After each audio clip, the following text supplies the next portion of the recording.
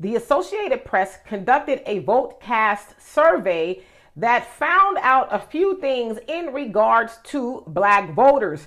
Well, you guys know that the midterms just took place, and during that survey, they found out that black voter support actually increased for the GOP from the tune of 8% to 14%, which some people are probably saying, well, that's not a lot.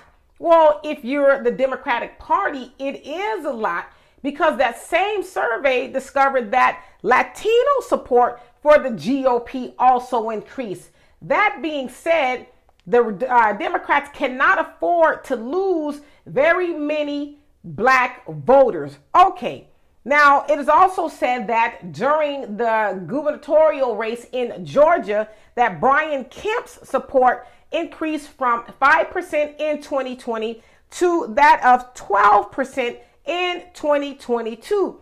Now, some of the voters were saying, well, you know, he seemed like he cared a little bit more. We heard radio ads, and, you know, he and his team, their campaign, got out into the community a little bit more than that of Stacey Abrams. I guess, you know, I heard too that Stacey Abrams' campaign kind of took some black voters for granted. And so that's what some are saying in regards to Georgia. Now, it's also said that Georgia, Pennsylvania, Michigan, and Wisconsin, that the margin is very narrow there in regards to black voters swinging the vote to the GOP or to the DNC rather.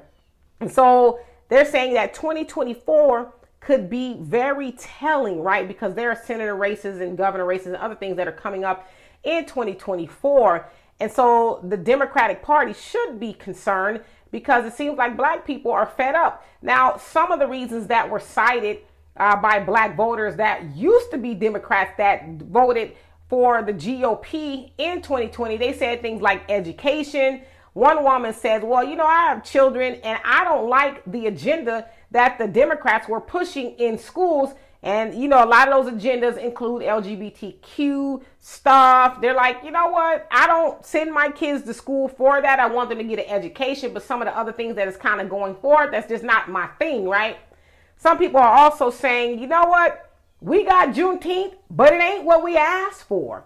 Somebody else said, hey, we need tangibles. Like, we need something like everybody else is getting something. And so, I don't know. I think we've kind of called this, especially Brother Phil always talks about that. Yes, there wasn't a whole lot of movement away from the Democratic Party this time around, but it is going to be like progression, right? It's going to slowly take place.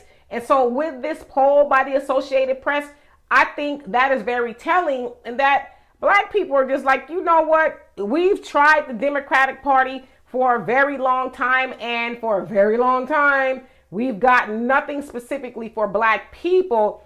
And one other person said, yeah, we got Ketanji Brown Jackson, Kamala Harris, and, you know, some other key notable people that are in high positions in Washington, but that still does nothing specifically for us as black people. That's a win for them individually. It's not really a win for black people, right? So I don't know. Even though, again, as Brother Phil said, it wasn't like a mighty move away from the Democratic Party, it's going to happen. We're seeing it. And what we're seeing is black people waking up and saying, okay, enough of the duping. I want to vote for something that's, you know, probably going to be my better interest. And that's another thing, too, somebody else said. They said, personally, the GOP, their values align more with mine, right? Like do for self type of thing. And another person said, in opposition to that, the Democratic Party, they rob us of accountability, and that, oh, you guys are helpless. You need us to do everything for you, which that everything turns out to be nothing, right? So I don't know. I think we're on to something. Y'all tell me. So for more insightful commentary, please subscribe to this channel and my channel, The Demetra K Show, here on YouTube. Peace.